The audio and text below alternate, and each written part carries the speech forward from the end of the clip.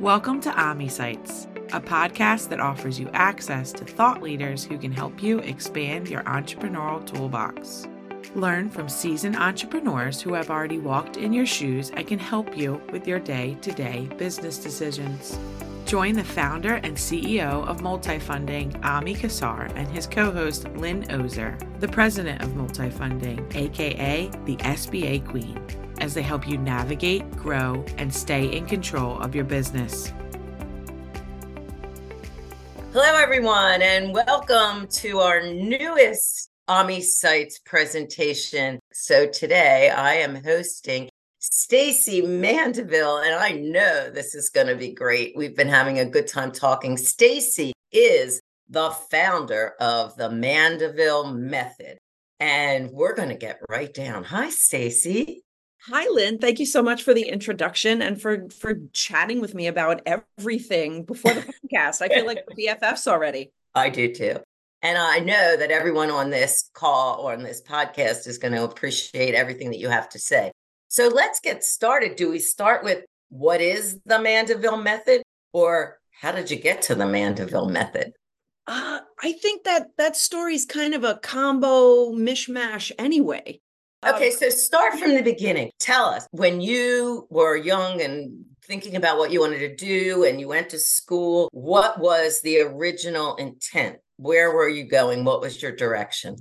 Well, Lynn, my original intent and direction was I was going to be a star, darling. I was going to be in the theater.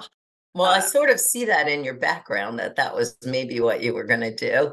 Yes. And some of that ties into the Mandeville Method. 3 women that inspire me. I had an artist make those for me. Ella Fitzgerald was my first jazz experience, and I sing jazz with a trio when I can. I'm very busy. The top is Myrna Loy in the Thin Man as Nora, drinking a all vintage with a cocktail.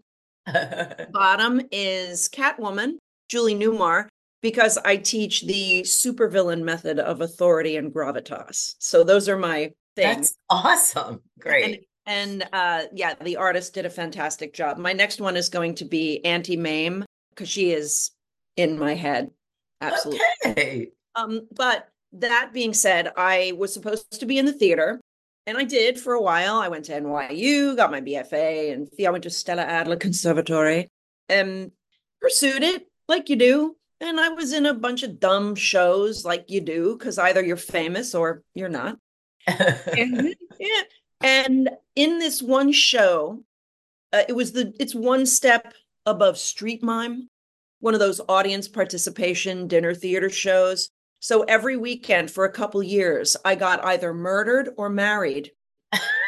Yeah, it's true. And I met a guy, and he's in the play, and he said, "You're nutty. I think you can do what I do. Want to give it a shot?" And he owned a public speaking consultancy, and we went to Merck Pharmaceuticals, and he said, "You want to watch one time?" So I watched. He said, "Can you do this?" I said, "Piece of cake, no problem."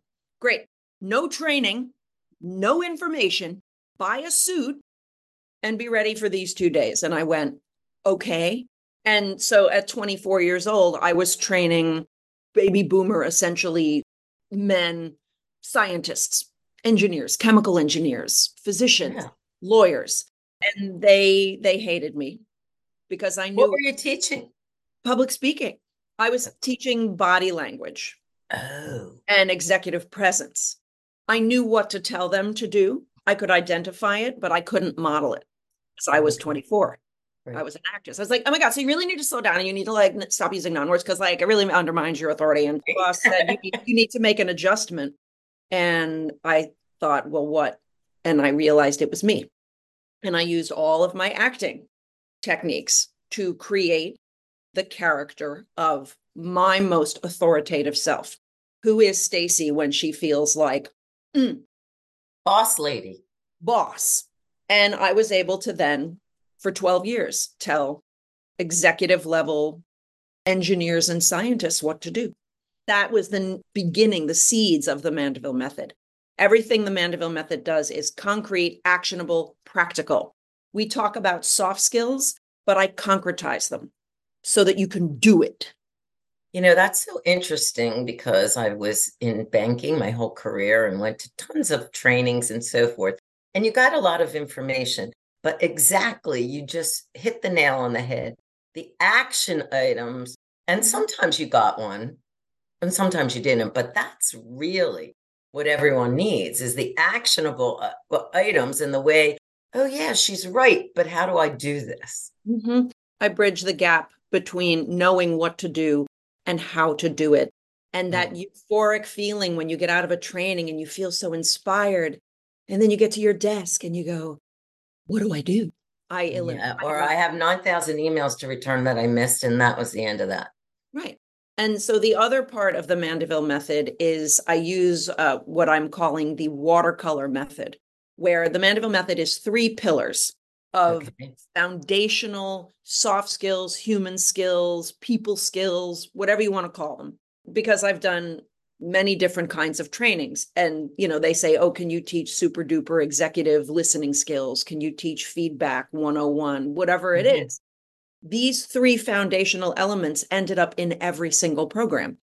Because if you can't communicate with authority, gravitas, and clarity, if you cannot leverage emotional intelligence in a business setting, in a practical way, and I'm not talking about hugging your coworkers, I'm talking about managing triggers and opening your spidey senses. So there's that. And then the third pillar is building a community, really building a mesh, a network of people that have each other's backs. Because if we learned anything during COVID, it's that you need a safety net because it could hit the fan at any moment. Yeah. So, but the watercolor method is first you learn communication skills, and then that blends with EQ because they are connected. And then EQ and communication blend. EQ, emotional quotient, emotional intelligence. It blends with community. So then you have all 3 of them working together. And that affects sometimes stealth culture shift. And culture, workplace culture is such a big emphasis now. And I don't know, maybe it was before COVID, but after COVID, it's a big, big thing because so many people aren't there. And how do you continue to have a corporate culture when people aren't standing at the water cooler together and, leaning over a cubicle to help each other? Is it more difficult now? So, Lynn, I think it is more difficult, but human beings are extremely adaptable and we crave community. We really are built to be together. And when a workplace is open to adjusting and open to culture, people will find a way. People will find a way. Over COVID, I was never alone. I started a co-working group so that and at 10 to 12 every day, every work day, 2 years, I met with a handful of women and we would help each other work. We would turn the camera on, turn the mics off. So it's accountability. You're sitting at your desk and then we would help each other. I was on game nights on Zoom. We figured out how to watch TV together. I did Christmas caroling, holiday caroling on Zoom. You can find a way. It takes more time and you have to have a little bit of a strategy to do it. Okay, so let's backtrack a little bit. You're singing and dancing, and all of a sudden you're in front of the executives at Merck. How did this translate from, your ability to do this into a business? We have a lot of people on that listen to our podcast regularly that are business owners, and they may have a gift like you do and a skill set, or they're able to build something or sell something, whatever. But how did you take all of this talent and channel it into a business? And what exactly is your business model? Let's talk a little bit about that. Sure. So the first question of how did I leverage that and grow it into a business? Well, necessity is the mother of all things. And the guy who I was working with, we ended up, there was no growth with him. He was a one-man show and I did my part. And once I started realizing, I have a superpower here. I'm actually really, really good at this. And clients started writing in our feedback. There's a lot more to Stacey Mandeville. Why isn't she speaking? Why isn't she doing more? And it just made me realize I could make more money and have more control over the material. So I thought I was an actress, right? I had no business, zero, none, zip, nothing. Can't even read a spreadsheet. Don't want to. And I got lucky. I was at a party and some business people were there. And because normally I only hung out with actors. This was a weird party. Somebody that had business friends. And one of them said, "Oh yeah, I'm networking. I went with this guy at this event. We're handing out business cards." I went, "What? What is that?" So the first thing that an aspiring entrepreneur needs to do is listen for ear candy. What can help? Like your spidey senses again. Your ears are open, and you're looking for what's shiny. And so I got on a bunch of mailing lists for networking, and I just got my suit out and made some business cards. And I was mentored by the people in my network. I still haven't Right. gone to business school, but I had people that sat me down and said, so what's your business plan? What's your value proposition? What's Right. your pain point? And I went, duh. And they were Right. like, "Okay, honey, come here." And they would sit me down over coffee or a meal and teach me and Right. tell me what books to read. So as an autodidact, as an entrepreneur, it's all relationship building to start with. Most things come down to relationships, don't they? Yeah, that's community. Yeah. And So, I mean, it's all the things we're talking teaching about. people to do that when it doesn't come to them innately, that's your skill. But you use that to learn the things you needed to Mhm. have a business. Yeah. So when someone said to you, you need a business plan, were you like, what is a business plan? Mhm. I mean, that Oh, that yeah. far down. And so did you write a business plan or you never wrote one? Yeah. I Okay. run a very right brain business up till now. I have been flying by the seat of my pants. It took me a while before I went, I should see if having a business and taking money from people is legal. Maybe there's something I need to do. So I finally got a DBA. And this year I incorporated. Wonderful. Yeah, I got one women in business certification. I'm going to go for the minority/women in business. And I had to do that because Wonderful. I got a client that required it. I now have a bookkeeper. I'm beginning to get to the size of client where I need that plan. I need a credibility. I have a marketing coach now. I don't know that I'll ever have a proper business plan. My business plan is here. Yeah. But I might do. The more if I start having to scale, God forbid, I have enough clients where I have to trainer and hire other Right. coaches. Do you have any employees at this point? I do not. Okay. I am sure that there are plenty of people listening that can totally relate to your story. But you do get to the point where if you're doing sales and you're doing the presentation, somebody has to be mind phone calls and your bookkeeping and so forth. And bookkeeping is a little bit more technical than somebody could teach you over breakfast at a networking event, right? Right. So, how did you learn how to price your services? Ah, Pricing services, Lynn. That has been a nightmare journey. It's terrifying when you're starting out, especially. And of course, I Googled as much as I could. And I found an array of pricing from, well, that's not enough to, oh my God, I could never. So I started with what I could handle in the range. My best piece of advice I got from someone on the street.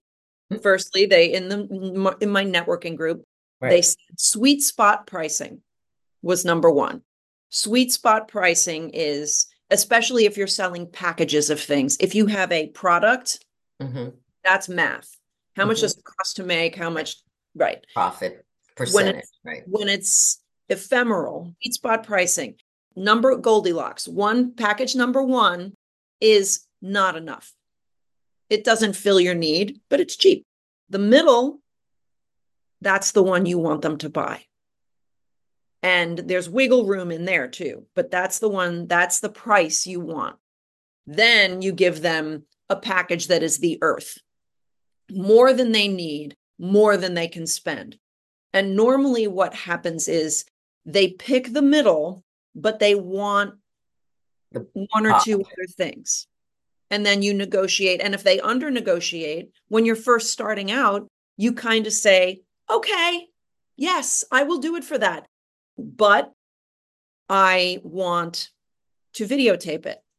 I want testimonials guaranteed 100%. I want something, not undervaluing invoice. I always used to give them what the real price was and then the discounted, you're my duper buddy price. Yeah. Okay. And so you created a relationship there because they trusted you and you gave them the best deal that you possibly could. Yeah. So you haven't gone into training trainers. You are still, when someone hires you, they're getting Stacey Mandeville. Yes. That's a huge step when you take, the next one. And you said it, scaling up and doing that. And did you ever picture yourself as a businesswoman? Did I ever picture myself as a businesswoman? Only on stage. If you could go back in time and talk to Stacey at NYU in drama school, crawling around on the floor, accessing her inner animal and doing Shakespeare, I would have laughed out loud. Right. No way. Right. So you made this transition. Are there specific industries that you are most comfortable with? Because your first one was pharmaceuticals. Does the Mandeville method work in any type of industry? Hey, Lynn, so I get in trouble with this question because everybody says you have to niche. All the sales, marketing, branding, you have to niche. I am technically business agnostic. The Mandeville method works for any business, any industry, any team, anywhere in the world, if they're willing and ready to make changes. If you come to me looking for a Band-Aid because you have budget and you've got to tick a box, there's better coaches for that. You Dale Carnegie, all these, they're box tickers. They're very talented, but they're box tickers. But I do enjoy and resonate more with pharmaceutical, chemical, technical, software, blockchain kind of people. Do a lot of pitch coaching for startups because these technical companies, these technical folk tend to be very in their data, in their computer. And they sometimes need permission to open up their communication skills, their EQ, and build community. And they need to learn how. Because if you're naturally introverted, you've got to be able to do it in the context of who you are without me coming and saying, well, you have to be extroverted. No, you don't. Not at all. You do it your way. And that's what I teach. And that's so valuable because it's true. There are certain types of industries that attract, I guess it's left brain people that don't have that, or it is not innate in them, and yet they need to make money. So again, getting back to everything's relationships, it's, well, it's the something same that they need. It's the same with networking. I started doing it before I knew how to do it. I was intimidated, terrified by business people, absolutely terrified. When they're not my client, Merck, I do that. Here, how authentic should I be? Who am I? How do I talk about my business? I don't have no idea. My first networking event, I was so terrified, Lynn, I couldn't see. So here's the name tag. I said, where? I had to go into the ladies' room and I looked in the mirror And I said, Stacey Mandeville, you are a communication skills coach. Get it together. Executive presence. I was okay. Right. But one of the things I teach is networking for introverts. It falls under communication skills. Right. Where you learn to do it your way in Right. your comfort level. Yeah.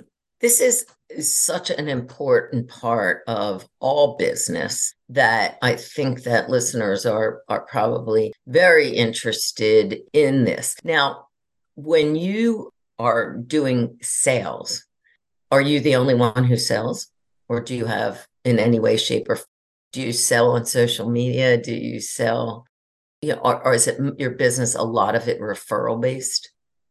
So, Lynn, right now, my business is primarily referral based. The other way I get business is I speak pro bono, like here. Wherever anybody will let me, I'll do a 45-minute, 60-minute training. I don't do that thing where I promise you the earth and it's just a sales pitch. And then at the end, it's like, well, if you buy it now, no. I give you a sample training with a concrete takeaway. And if there is need in the room, somebody will call me at some point. Right. Absolutely. Yeah. My 2024 journey is we're going to start some marketing and some sales. I have my eye on an assistant company, remote assistant that will have business development acumen. I'm going to start my social media journey. I'm not doing a lot with it yet because I'm so right-brained. I just want to be in front of the room training and talking to people. Sitting at the desk and doing that is hard. But 2024, we're going to do it because I was tapped to write a book. And he said, you have to have a social media following or no one will publish you. So that's your challenge. I have a marketing coach to help me. So you're going to have a book that communicates some of what you do in your training, I would assume. So do you prefer being in front of the people as opposed to Zoom, or you've figured out how to do one-on-one on Zoom? I teach also, but it's so different on Zoom when you can't have the eye contact and the body language. You don't know if what you're saying is going right over their head or not. So I'm wondering, as a teacher, how do you do that on Zoom? Well, firstly, I do prefer to be in person. And if people will meet, especially facilitating large groups, obviously we've proven it can be done with the right amount of breakout rooms and trying to insist on cameras being on and having everyone's names, being able to call them by name because they won't participate. Exactly. You have to say, Bob, what do you think of that? Alicia, talk to me about the thing, right? But when it's remote one-on-one, it is incredibly challenging, but people want to meet on Zoom. I usually am teaching them communication skills on Zoom.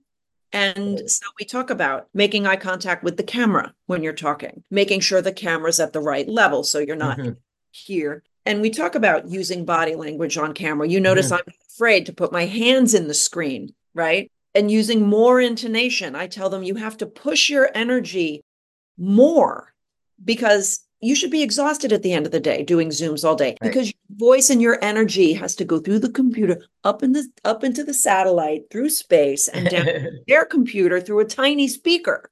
And if you're monotone and not paying attention, it's like, I can see you multitasking. I can see you checking your phone.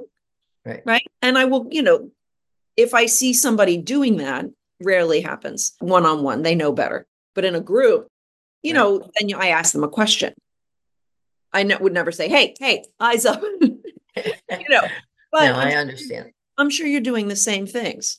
Yeah. I mean, and adult learning is difficult and has its challenges right there to begin with. And somebody once told me the attention span is so short that it's mind-boggling, way shorter than it was when you're working with elementary school students. It's difficult, or maybe it's just about the same. So let's get back to the business part of this. What is your biggest challenge? My biggest challenge is probably, it's always sales. It's business development and sales. And particularly because I am, for all of you right-brained folk out there, I was supposed to be on stage. I was not supposed to be sitting at a computer, and getting my business to the point where I can afford someone else to begin to do that for me is very exciting. But it is sales. It is always hard. Not the selling part, really. Actually, I'm going to take that back. The marketing is hard. Once I get you on a sales call. Right. I was going to say you have to be great in a sales call. Referral-based business is always the best one. I mean, just anytime you're in sales and there's a warm introduction, it's so much easier than just the knocking on the door kind of thing. Yeah. I'm sure you find that too. Yeah, no, I was training a company. I know enough about sales and cold calling to be dangerous. I don't teach it by any means. There are people better for that, but they had hired me for pitch coaching and their prospecting calls. So we ended up talking about that. And I did say, you've got to get warm intros, even if that's going on LinkedIn, reaching out to them, saying, hi, do you know this person? You know, researching someone's LinkedIn and saying, hey, you have connections with this and this and this. And I know them, or they, yeah. Right. You've got to get warm, especially if you're going to call. If you're going to call on the phone, don't call me on the phone. I will hang up. If I don't know you, I don't pick up. No one does, right? Yeah. I do know a couple of people who prefer to use the phone. Let me ask you something that I did read about on your LinkedIn page, and you talked about your branding. Tell us what that is and the value of it. Okay, so personal brand, if you Google it, it comes up as basically a CV. You know, I did this and I did this and I'm good at this and I do Excel and blah, blah, blah. I'm more talking about interpersonal brand. When your manager, let's say, is putting together a team, why do they pick you? Why do they not pick you? And that is not just your skill, it's interpersonal brand. Because there's probably 35 people on the team that are great at Excel, your tech, whatever thing you're good at. Right. But they pick you because of you. And it's the same for an entrepreneur. Your interpersonal brand is what causes them to call you instead of your competition. Because there's room for everybody. I'm not afraid of other soft skills coaches, because if you want me and my interesting brand, I'm rebranding. I have a new copywriter. She's really diving into authentically my actory part. If you don't resonate with that, there are other coaches that are brilliant that you resonate with, and you would hate me in the room because I'm funny. I'm going to joke around. It's not for everybody. So interpersonal brand is how you interact with the other humans in the room, plus yourself. So it all has also to do with the emotional quotient, emotional intelligence. And for people who have difficulty, digging that out, I mean, is emotional branding a way for you to teach them how to do that? Emotional branding and personal branding can be taught, but they have to want to. You get somebody who comes in and go, well, this is just how I am. Okay, you don't want to. But somebody who looks at their workplace and the responses they're getting, somebody with a growth mindset can look and say, I'm not getting promoted. I'm not being picked for the high level projects. I am not getting hired by my client that I'm my target client. Well, there's one common denominator, you. And if you want to make adjustments, the EQ, the communication skills, the community building, you become open to it. And I 100% have changed my interpersonal brand from when I was at Merck, deliberately, on purpose, for the benefit of my business. Interesting. But it's not fake. It is an authentic part of who I am. It's one facet of who I am. And I'm different here than I am with my friends. And you get me together with some theater people and you're going to see a completely different side of me. Right. Well, people do all have facets too. Yeah. So does your coaching for interpersonal communication in the business world? Is it transferable skills that people say to you, oh my goodness, my relationship with my spouse has changed since we've had these classes? Do you get that? You know what, Lynn? I do. I do. And I say that in my training. I say, this is not just for TED Talks and presentation skills. It's for everyday, day to day in your workplace, building relationships. And you can also use it to talk to your kids and your spouse. And, and there's a certain amount of deliberate emotional intelligence. We all do it. We all have different facets. But when you can choose what you're showing in a more mindful way, you can meet people where they are. You can be less hurtful to people when you're upset. You really can make these decisions rather than reacting versus responding to the people in your life, personal and private, and business. When I was in the corporate banking world and we would have leadership training and they would talk about emotional IQ, we'd take these little tests and they put people in blocks. You were either A's related to B's or C's. Are any of those tests, those classic personality tests, tools that you use or you don't?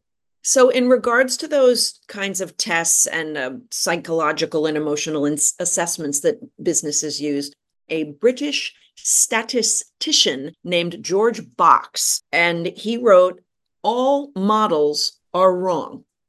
Some are useful. Not true. So the way I take that is, if you're using these tests as one piece in a puzzle, they can be interesting. And it's kind of like astrology, where you could say, oh, yeah, I'm a Virgo on the cusp of Libra. I totally recognize all of those. Oh, yeah, I do that. Do you really? I mean, doesn't everybody have all that? Right. But it's an interesting way to get out of your head, because now I'm thinking about the other types, not just me. And I walk in and I have all my, the way I am. And I'm like, oh, but what if you don't communicate the way I do? But you're my potential client. Mm-hmm. How do I adjust my facets so that I can meet you where you are without being inauthentic? So my favorite one of those is the DISC. I like the DISC personality styles because they're simple. Remind me which one that is. The DISC is... I'm sure I took it. I'm sure you did. It is dominant, influencer, steady, and conscientious DISC. And I like them because they're simple. You can kind of identify right away what type somebody might be. Dominant type, because everybody's all the types. Honestly, let's be clear. But you do have a dominant type. Right. It's just an interesting way to think, I go to a networking event and I'm there to be chatty. I'm an influencer type.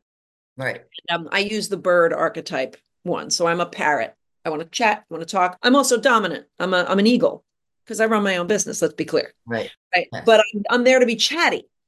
But if I meet somebody who says, here's my card. What do you do? What's your value proposition? I go, okay, we're not chatting. Or if I meet somebody who doesn't really want to interact, I think, oh, maybe we have one of the owl, the conscientious type. Maybe I'm not going to talk to them about what I'm doing on the holidays. Maybe I'm going to ask them what they're reading. I'm going to switch. Am I uninterested in reading? No, that's 100% authentic. It's just a different facet. But if you're hiring people and putting people into boxes and stereotyping people based on any of these types, 16 personalities, Myers-Briggs, DISC, that's a slippery slope. Yeah, I do think that large businesses do that. And I do believe that teaching networking is something that, unless you are gregarious and outgoing, networking is scary, and networking is critical. It's just a critical part of business. Whether you're the salesperson or not, business development is, all of your businesses depend on having clients. And relationships, and everything that you do relates to all of that and brings it full circle. This has been So interesting and so informative. And I can't tell you how much I learned by talking to you. And I'm sure all of our listeners did. Is there anything else that you would like people to know about you that I didn't ask? Please. I just love, because I am relationship building, and I think I reverse the trust equation, if you've ever heard of it. It's know, like, trust. Mm-hmm. I have to know you, then I have to like you, then I trust you. I think I got to like you first. Then I get to know you. Then I begin to trust you. So liking me, I'm a crazy cat lady. I have 4 cats. I love all animals. I have a turtle and a giant fish tank, and I would have a skunk if you'd let me. And I swing dance and I sing jazz. And fun fact, I am in the movie Mad Hot Ballroom. I used to teach ballroom dance to children, and I am in that movie because my students were in that movie. So you can check that out. And as far as, I just would love to leave, because my trademark is a concrete tip for networking. If you are introverted, even if you're not, it helps. 2 things. 1, it is easier to network than it is to go to your cousin's wedding. Because at networking, we all are uncomfortable.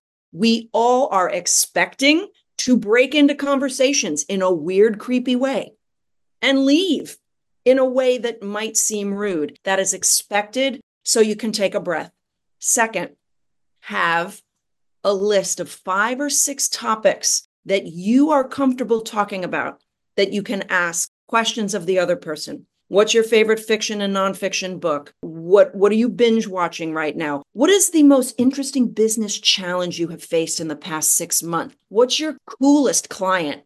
Have those in your pocket, so when you walk up to people and there's that awkward, hey, hi, thing to say. So that's my concrete tip, as is my trademark. I cannot imagine that there isn't anyone on this podcast who couldn't benefit from something that you have to offer. So Stacy, please tell our listeners, how do they get in touch with you? Okay, so the best way to get in touch with me is my email address, which is Stacey, STACEE, at mandevillemethod.com, MANDEVILLE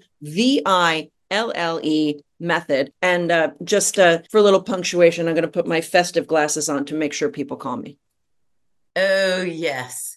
We have bonded over our love of eyewear. So, Stacy, it's been the best speaking with you. Thank you so much. Thank you so much, Lynn. It has been my pleasure. This has been a fantastic interview, one of the best I've ever done on a podcast. Thanks for joining us today on AMI Sites. Since 2010, Multifunding has helped businesses achieve their biggest growth goals through creative and personalized funding solutions, working with a network of the nation's top lenders. Visit us at multifunding.com, where you can meet our advisory team and learn more about how we help entrepreneurs fund their future.